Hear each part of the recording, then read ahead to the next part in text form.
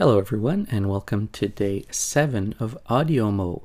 This is where we record something every day and tweet it with the hashtag AUDIOMO.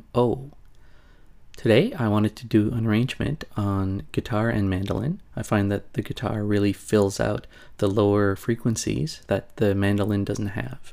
But with recording something every day, I don't really have time to rehearse anything. And today I have about an hour and a quarter to do this thing. So what I'm going to do is, I found this piece and the accompaniment is one chord all the way through, A minor, beginning to end. And I thought, yeah, I can work with this. So, here it is. And maybe next time I will do an arrangement with a couple of more chords. But for now, this will do. I hope you like it and see you tomorrow.